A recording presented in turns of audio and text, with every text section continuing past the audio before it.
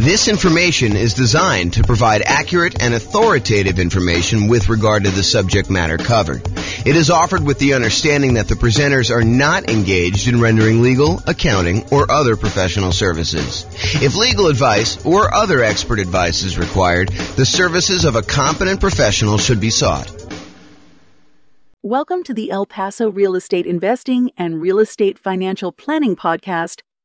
Learn all about investing in real estate in El Paso, Texas, with a combination of real estate financial planning and modeling with numbers specific to El Paso, plus syndicated, more generalized recordings of live and pre-recorded real estate investing classes. Not all of them specific to El Paso. Be sure to stay tuned after the podcast for a message from our sponsors. Well, good morning and welcome, everyone. I am your host, James Orr, and today I have a really exciting class. This is sort of a continuation of yesterday's class, and today we're going to go over something that I feel is being sort of misrepresented in the marketplace in some ways, and I'll explain to you what I mean. So this is October 2023 that I record this, although this could really be any point in time, but some of the backstory is very relevant to the time period we just left. So right now, over the last, 5 years or so, we've seen real estate values skyrocket. We've seen a massive increase in the amount of equity that a lot of real estate investors have in their properties. And there's this push, I think, just in general, but also from real estate agents in particular, that investors should re-leverage up their properties. They should take some of the equity, some of the dead equity that they've got in their properties that they have seen from, having these really low mortgage interest rates where interest rates were really, really low. So that the amount that they're paying down in principal, especially early on, is much larger than when you have higher interest rates. Plus, they're seeing their property prices go up a lot. And so the amount of equity they have in their properties is really, really high. And we all know, well, I hope you all know, that as you own a property for a longer period of time, as your equity grows in the property, the return you're earning on that equity tends to decline. It's a real phenomenon. This actually exists. Like when you own a property for a period of time, the returns you're earning compared to how much you have invested in the deal, the equity you still have locked up in the deal, actually goes down over time. And so there's this tendency, this desire for a lot of real estate investors to say, hey, I've got all this equity in my properties. My return on equity is going down. What I should do is either re-leverage my property, go refinance out some of the money I've got tied up in there, or sell my properties and take the equity and then redeploy it, re-leverage up, go from having, 50, 60, 70% of equity back down to 20% of equity by putting 20% down when you buy property, or if you're doing the nomad or house hacking strategy where you're buying properties as an owner occupant to move into, you can do 3.5% down with FHA loans or 5% down conventional, or even 0% down with like a VA loan or something like that. So you can re-leverage up, take some of the money you have locked up in one property and apply it to buy, 1, 2, 3, 4, 5 other properties to kind of do this. And so what today's class is about, it's about this concept of expected value. And specifically, I'm calling this class why it's risky to leverage up when investing in real estate. Now, I want to be 100% clear. I'm not telling you do not leverage up. I'm not telling you to leverage up either, though. What I want you to understand is why it's risky to leverage up. And I want to show you some examples as to why you may not want to do this and what could possibly happen so that you do this with eyes wide open and you make a educated decision when you do this. Plus, at the end, I might show you some really, really advanced stuff that we're doing where I go to Freaky Town about how we model some of this stuff to model more realistic examples of what's happening in the real world. So this class is called Expected Value, Why It's Risky to Leverage Up when Investing in Real Estate. And I'm going to jump right into the presentation. And first, I'm going to define expected value because some of you are like, expected value, what? What is that whole thing? So what is expected value? Expected value is the average of the probability weighted outcomes that you might see in a situation. The Oxford Dictionary's definition is a predicted value of a variable like net worth or cash flow or how long it's going to take you to be financially independent, or a measure of risk like debt to income or debt to net worth, or any of these other measures that we have. It's any variable that you want to do, but it is according to Oxford Dictionary's definition, a predicted value of a variable calculated as the sum of all of the possible values each multiplied by the probability of their occurrence. And I'm going to go into some examples, but I want you to just understand like what is happening here. So for us, we might ask something like, what is my estimated net worth or cash flow or the month that we achieve financial independence, where we look at all of the different things that could happen and what the probability of each thing happening is. So we say, okay, look, I'm going to make this investment in this property. A year from now, what will my net worth be? Well, property values could go up. They could go up a lot in the next year. It's possible we could see a 10% plus increase in property values. But is that a very likely event? Is that very likely to happen? And the answer is we don't know, but we could guess and say, that's not like 90% chance that that's going to happen. We're not thinking that it's going to be a 90% probability that property values are going to go up 10%. Could it happen? Sure. Maybe it's a 10% chance. And picking these probabilities is difficult, but the idea is that you do your best. You pick like what you think could happen. Now, is it likely that property values will go up a little bit in the next year? Sure. I think that that's a reasonable assumption for a lot of folks. And so maybe you say, 40% chance that property values are going to go up in the 3 to 5% range. And then you could say, well, I also think it could be somewhere between 0 and 3% that they go up. And so you can go ahead and estimate the probability of that being whatever it is, 20% or so. But there is also a probability that property values will go down. And there's a chance that it'll go down a little bit, 0 to negative 3%. And then you could say that's about whatever it is, 20%. And then you could say there is also a chance that we will see a pretty significant decline in property values. Maybe that's 5 or 10% chance where it goes between -3 and -5 or -3 and -6 or -3 and -10 or whatever you decide your numbers are and what the probability is. Then the idea is you could use all of those estimates you came up with.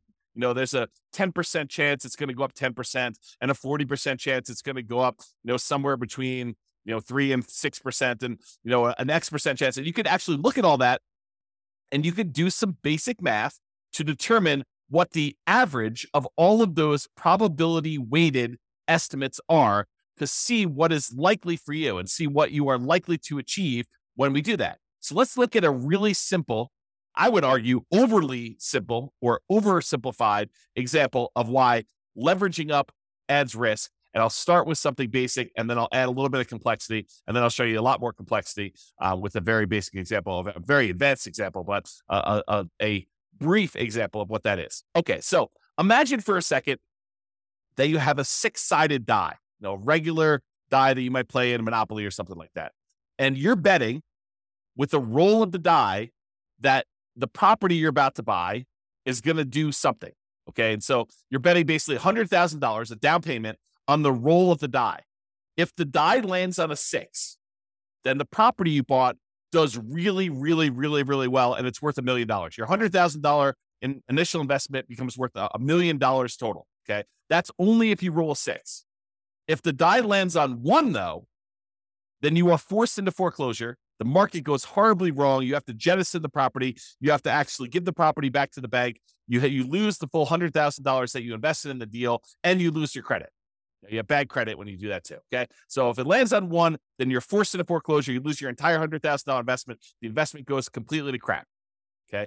But if the die lands on 2, 3, 4, or 5, not a 1, not a 6, but any of the other numbers, 2, 3, 4, or 5, then your $100,000 investment is worth $150,000. So you have a reasonable return on your investment over some period of time. It's not just like instantly, but over some period of time, it performs reasonably well over the ownership period.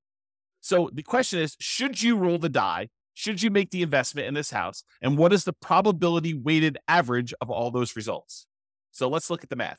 And I created this brand new spreadsheet, which I will give to you as a download. I didn't set up a link for it, so I'll have to put a link in the show notes or something like that for you to get it. But it is a expected value, a risk and reward calculator, and it doesn't actually have to be for real estate investing, although this is a really good tool for you to estimate, a really basic tool for you to estimate what is going on with your real estate stuff. So what we did is we just put into this spreadsheet what the different results were, what the value of those things would be after those results happen, and what the probability of that happening are. And then we do some calculations and I show you what the expected value is. So I'll go walk you through it. So this is just the numbered examples of them. So you can put in as many as you want, up to 12.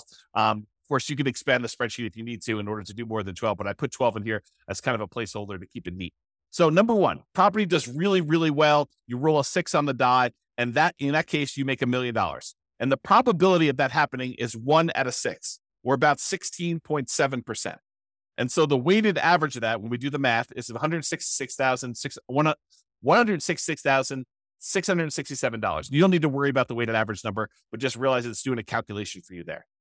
You do need to put in the value, and you do need to calculate the probability for this. So you can just put in whatever you estimate it to be. In this case, it's a die. It's 1 out of 6. So when the property does okay, you roll a 2, 3, 4, or 5 on the die, then the value becomes $150,000. So your $100,000 becomes worth $150,000 in that case. And the probability of that happening is 4 chances out of 6, or about 66.7% chance of it happening. And then the property goes horrifically bad, horribly wrong, when you roll a 1 on the die, and your $100,000 investment becomes worth 0 in that case. So the value is 0 here. And that happens 1 time out of 6. And in those cases, we do some math on that, and we determine that the expected value of you placing a $100,000 bet on a roll of the die, in other words, putting $100,000 down payment, buying an investment property where these are the only 3 options, although they're not weighted equally, then that probability, the expected value, the probability weighted value of this particular bet you're making is $266,666.67. So in this case, if you could run this, if you had 1 million parallel lives to run, then on average, you would earn $666.67. Wow, it's a mouthful. On average of all those. Now, here's what's crazy about this is there are times if you roll the 6 on the die when you do really, really well, you make $1 million, you look like a stud, and you start telling people about all the different special skills you have of rolling a die and how amazing you are at rolling a 6. And yeah, I did that. My $100,000 investment now became $1 million, and you look like a superstar. But really, it was a roll of the die to a great extent. Now, you chose to roll the die. You chose to put the $100,000 in. And this is a parallel to like investing in real life. Like some of the things are out of our control. We don't know how the general economy will do. We can kind of make some predictions about that. But historically, we're really bad about making predictions about how things like this occur. Okay. So you go in there and one roll of die, you make $1 million. But there's a lot of times when you just do okay. You put $100,000 in over a period of time, several years or whatever, your $100,000 is worth $150,000. And that's the majority of the time.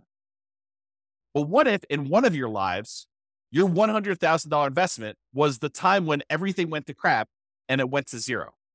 You don't feel so good about that.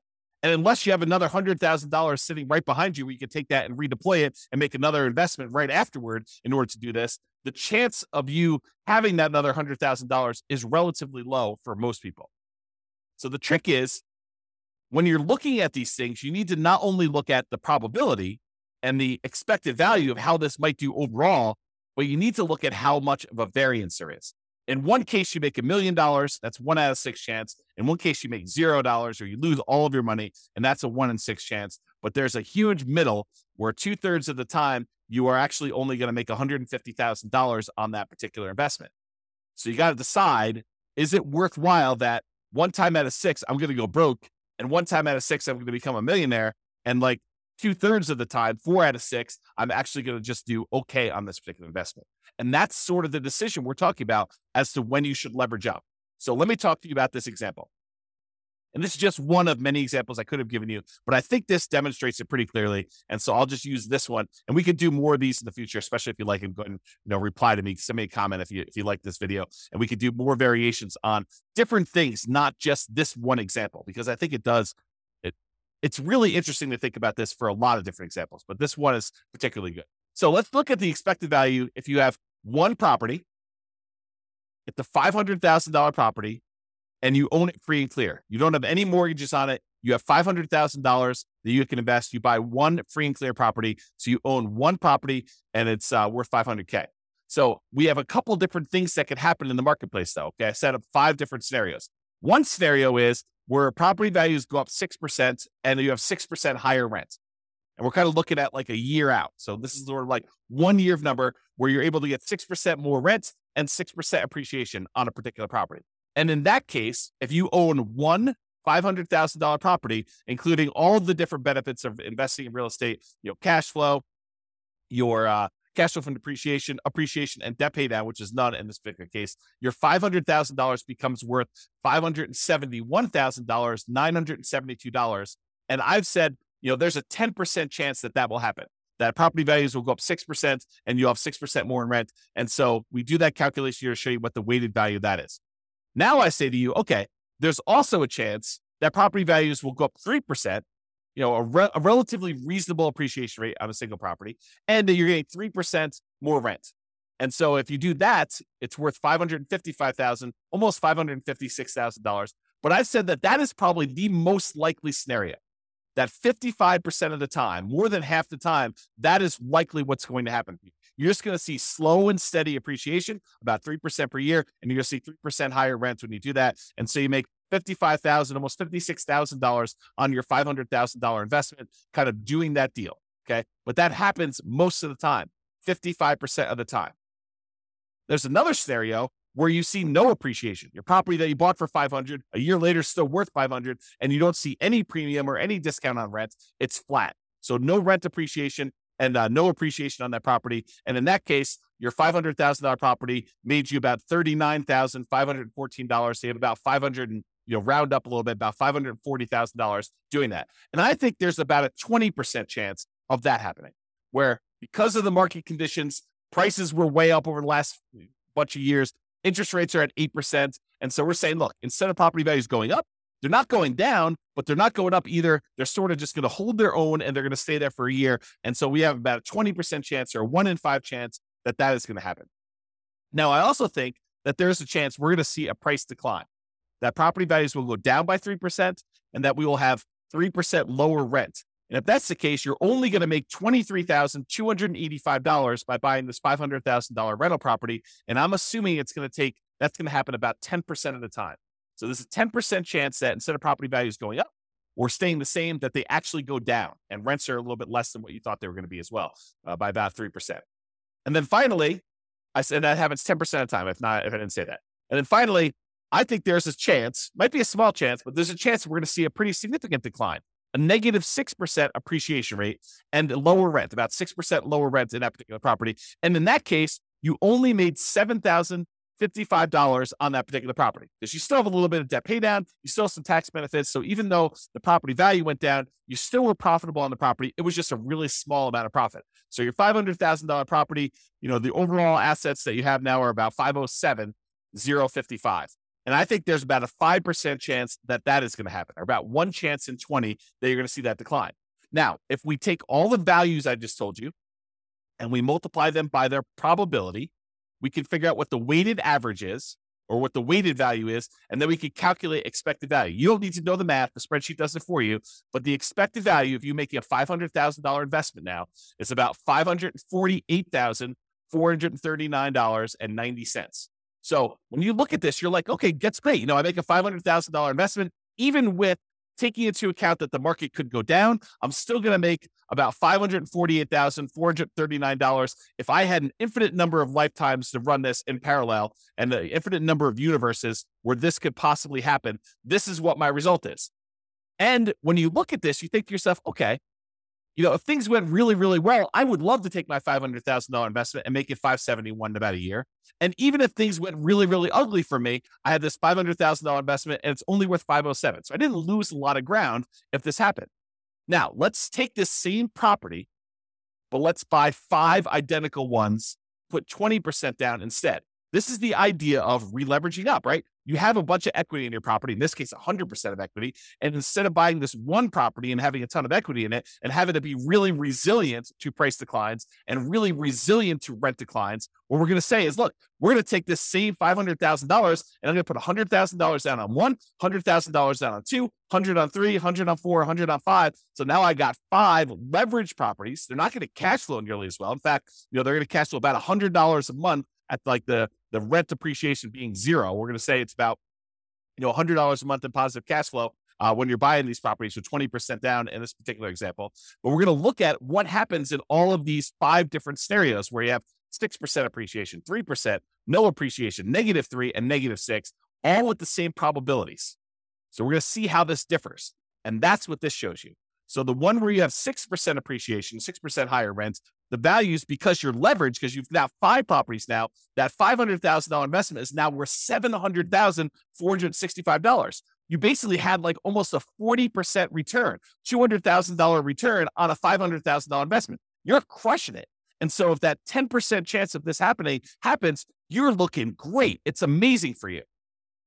The one where you have a 3% appreciation rate and 3% higher rents, you have $619,000. So you made about $120,000 approximately on that investment because things went in your favor and you re-leveraged up and things look awesome. And remember, that's the largest probability one. There's a 55% chance that we think that property values are going to go up about 3% and that rents are going to go up about 3%. And so we're thinking that that's what's likely going to happen. There's a 55% chance that that's going to happen there and that you'll do pretty well because you made about $119,000, a little bit more than $119,000 doing that.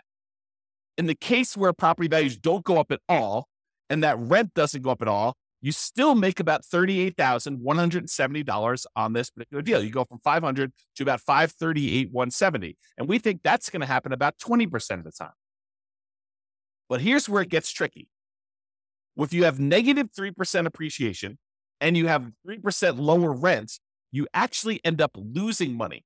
The $500,000 you had invested now is only worth $457,000. So you've lost, what is that, $43,000 because the property values went down 3% and you have 3% lower rents. This is the downside of leveraging up. This is the ugly side of that happening. And even though we're only saying that it happens 10% of the time, how would you like your 10%, the one lifetime you're living, because you can't average this out. You can't do this an unlimited times in parallel. You have one life. And what if your one life means that you're at that negative 3% and you've got that lower rent? And so there's a risk that you actually could go from your $500,000 to being worth less than that $500,000. You could be negative. And yes, I do understand that, you give this enough time, it may recover and all that other stuff. I totally understand that. And I agree. The longer you hold real estate, the less risky it tends to be because over a very long period of time, real estate tends to appreciate about that slow and steady 3% per year. Rents tend to go up about the same as inflation, about 3% per year. And that you end up paying down the loan over time and that gets better. So I do get that the longer you hold this, the less risk you have, but I want you to understand where this extra risk comes from and how it actually plays out when you look at this expected value concept. The final one, negative 6% appreciation and 6% lower rent, and that $500,000 that you had invested is now only worth $375,000. So you lost about $124,000 and change by having the property values go down, where before, the worst case scenario had you gain $7,000 because you only owned one property and it was free and clear. Now property values dip a little bit, you're down $120,000. Now you're starting to grow from there. And even though that only happens 5% of the time, it is calculated in here. So even though our expected value is higher, before it was $548,000, now it's $582,000 because you're leveraged and it's more likely, we believe, it's more likely probabilistically that the property value is going to increase, that rents are going to increase, and that's likely the future. You also have situations where it's less. So it was $548,000, now it's $582,803. So your expected value has increased. The chance of things going in your favor are still in your favor. I mean, the expected value kind of gives you an idea of probabilistic weighted outcomes that you might expect to have based on how likely they are to happen. But how would you like to be the one where you lose $125,000 or you lose $43,000? Those are ugly. And those could happen 10% of the time and 5% of the time for combined of 15% between the two of them. So while there's a really good chance this could work out great for you if you leverage up, the danger is there are some situations where it does not work out well for you at all. And you can end up losing money on this. So that's sort of the idea as to why you might want to think twice about leveraging up or the risks associated with leveraging up in real estate. So I just have some notes in here. Let me make sure I cover these. So when you increase leverage, there's a chance that with a reasonable drop in price or rent, you end up losing part of your initial investment. So if we go from that one free and clear property to 20% down, fully leveraged property, leveraged investment properties, there is a chance that you lose money if the property values decline a little bit. So think about that before you take all this money and re-leverage up. There's also a chance you do a lot better than you would without re-leveraging up. So the upside is greater, but there also is a dark side, a downside to this happening, which I want you to be aware of. And again, like I said at the beginning, I'm not telling you to leverage up and I'm not telling you not to leverage up. I just want you to understand what the pros and cons are and what the risks are associated with this and why it does add risk for you to decide to leverage up on your properties. Okay. So estimating probabilities. What can be difficult is correctly, reasonably estimating probabilities, especially when you're a newer real estate investor and you don't know what is normal. I spend a lot of time talking to you about like the assumptions we use when we're doing deal analysis and things like that. And it's based on long-term history. I mean, there's a tendency in a market very close to where I live for people to use 6% appreciation on properties when they're doing their deal analysis. And some people come to me like, James, so-and-so uses 6% when they do their deal analysis. And it's based on, the fact that that particular city has seen, 6% appreciation, depending on how they calculate it, it could be that, over the last, whatever, X number of years. As I say, why are you using 3%? Because I'm conservative. That's why. Because my number is based on the overall nationwide average over, I forget the exact number, but it's like 80 plus years or 100 years. I forget the exact number on that. But it's over a very long period of time. I'm using the Case-Shiller number to show what the appreciation rate is over a very long period of time. It's 3%. Okay. And the inflation rate is about 3.1. And so inflation and appreciation are about the same. Okay. So property values tended to keep pace with inflation. It's one of the arguments some people use as to why you shouldn't invest in real estate. Real estate just barely keeps pace with inflation. Why would you go and invest in that? Because it keeps pace with inflation and we can leverage it. So even though we're seeing a 3% increase that's keeping pace with inflation, we may only have 20% invested. And so we're getting 5 times that, or 15% return, 5 times 3% per year, 15% return, and inflation's only 3%. So we're gaining 12% a year on inflation. That's why we invest in real estate. One of the reasons. Okay. So people will argue, I don't want to invest in real estate because it just keeps pace with inflation. Yeah, that's awesome. That's great. Okay. So when some people say to you, hey, look, real estate in my market historically over the last 5 years has appreciated 8%. I should use 8% in my appreciation number in my spreadsheet analysis. I don't think so. I think that's a little optimistic. I do not encourage you to do that. And so coming up with these numbers to use is really, really difficult.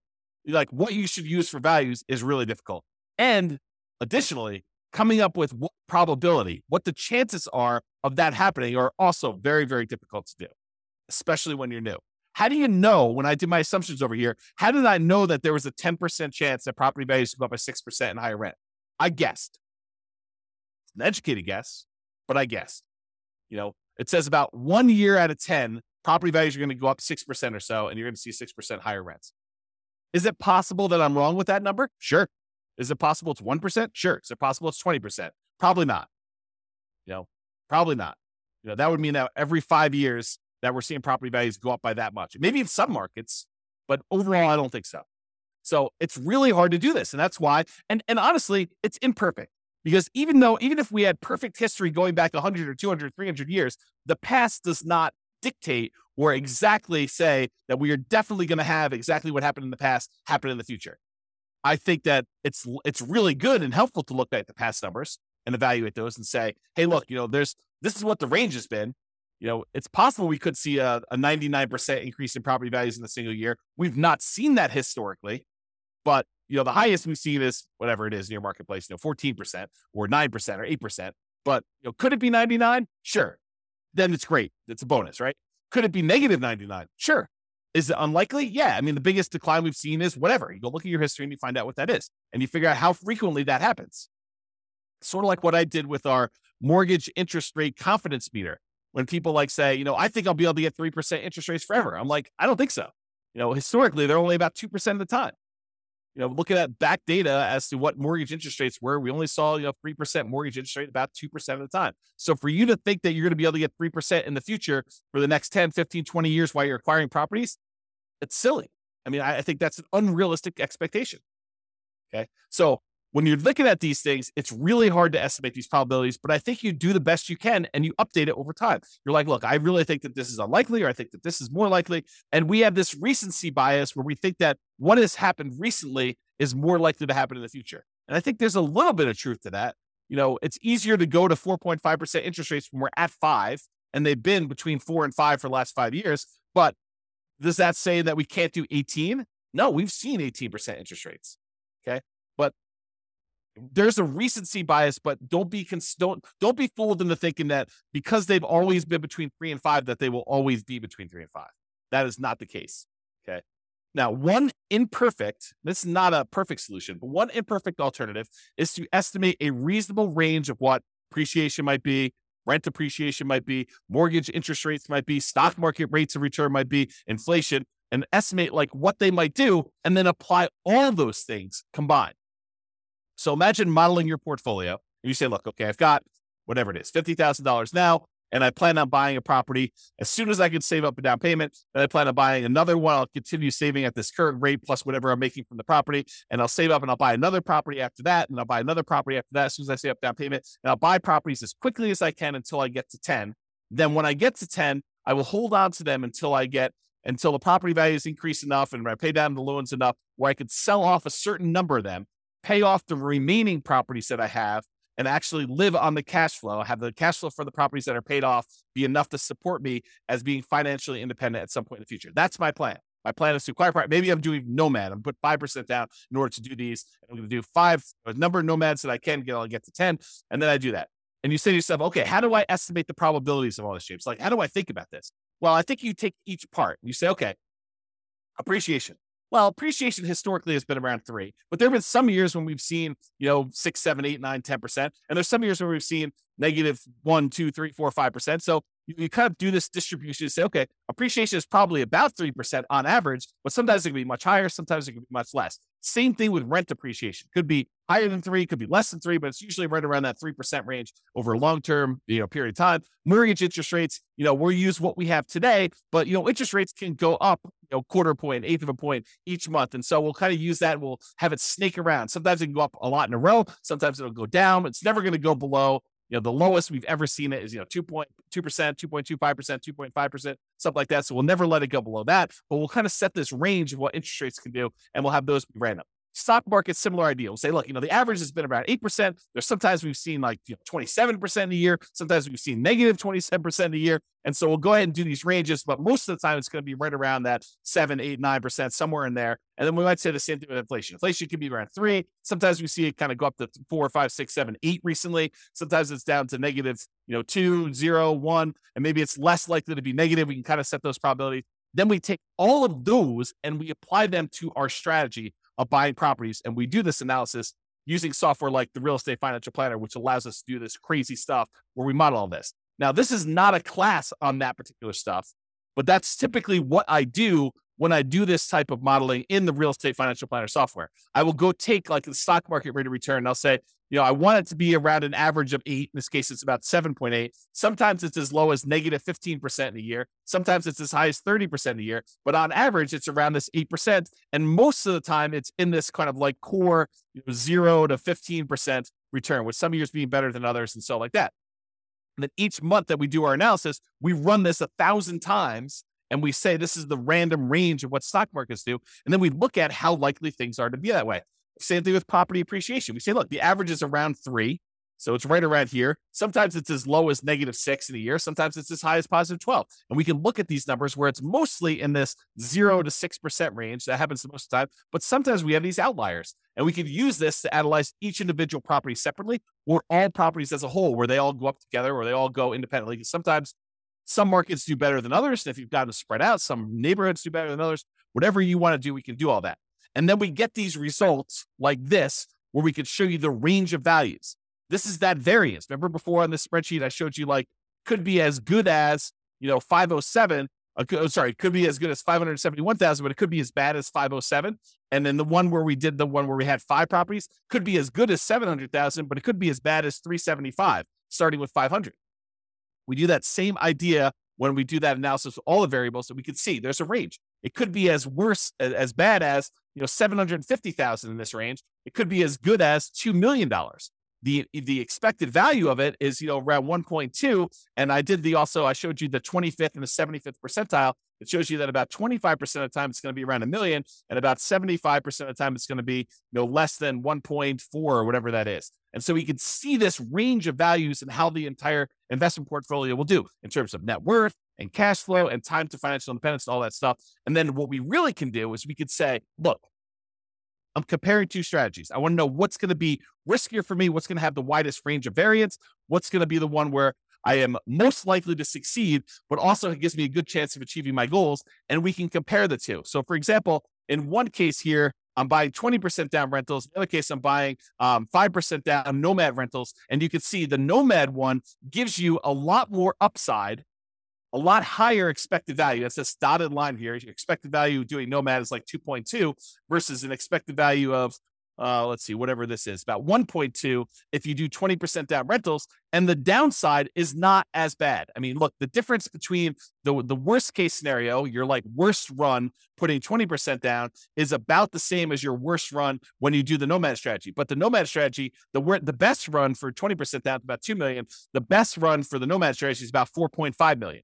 And that's what we want to look at. We want to look at how these risks compare and see what the range of the outcomes might be when we're looking at this, because we could have a much higher expected value and a much higher upside without that much more or no more downside when we look at it. And by comparing these different strategies and doing different things, we can compare things like 5% down Nomad versus 5% down Nomad where we pay off properties first, or 5% down Nomad where we actually sell off part of our properties and pay those off in full. And we can look at these different things and see how they vary.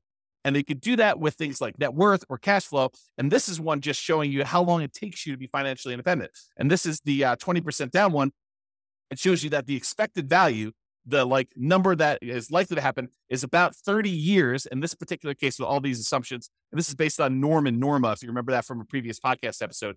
But basically, it shows you it takes about 30 years for them to do this, but it could happen as early as 200 months, which whatever that is, a little less than 20 years, probably like 18 years or so, if I had to guess. And then it could happen as late as way past 40 years. It's kind of like the worst case scenario. So you can see the variance in those. And I looked at the 25th percentile. That happens at about 300 months, and the 75th percentile happens a little over, 420 months or whatever that is. And you can see these ranges of when these things happen, and you can also compare these to see which one gets you to financial independence faster, which is what we covered yesterday. It's like all the different ways we could do, all the different things we could do, all the different ways that we can actually make financial independence happen quicker for us. But that's not the whole story, right? We just showed you that sometimes you can actually have it happen faster, but if you look at it, it's happening faster at the expense of increasing our risk of having some type of catastrophic or significant failure. And I want you to understand that nuance, and we'll go into a lot more detail and we'll do a lot more classes on this, but this is the basic idea, and I hope you get the basics of it. All right. So in conclusion, focusing on improving your returns, an example, leveraging up, is just part of the story. You should also consider risk and probability. You have one life to live. It's not like you can do an unlimited number of these lifetimes and see the average yourself. You're just doing one path, and your path could be the most amazing path or could be the crappiest, worst path. In most cases, probabilistically, it's going to be somewhere in the middle, right? Because that's just how it is. You can't try an unlimited number of times. You can only try one time.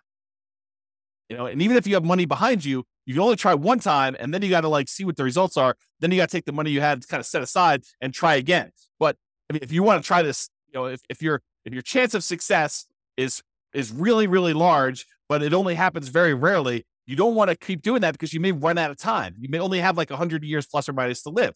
So if it takes you 10 years to kind of see these results to do that, you can't try 100 times. So you want to increase the probability of your success and eliminate or decrease the number of times you have bad, devastating, gets you out of the game sort of outcomes when you do that. So you should consider probability of success and the variance you might expect to see in your results when you do this. All right, that's all I got for you. I hope you enjoyed this class. This has been James Orr. Have a great day, everybody. Bye-bye for now. With home prices up, mortgage interest rates up, and rents up, but not quite enough to counteract the higher prices and interest rates, cash flow on rental properties in El Paso is harder than ever. Book a call with the Real Estate Financial Planner to apply our proprietary 88 strategies to improve cash flow on your rentals.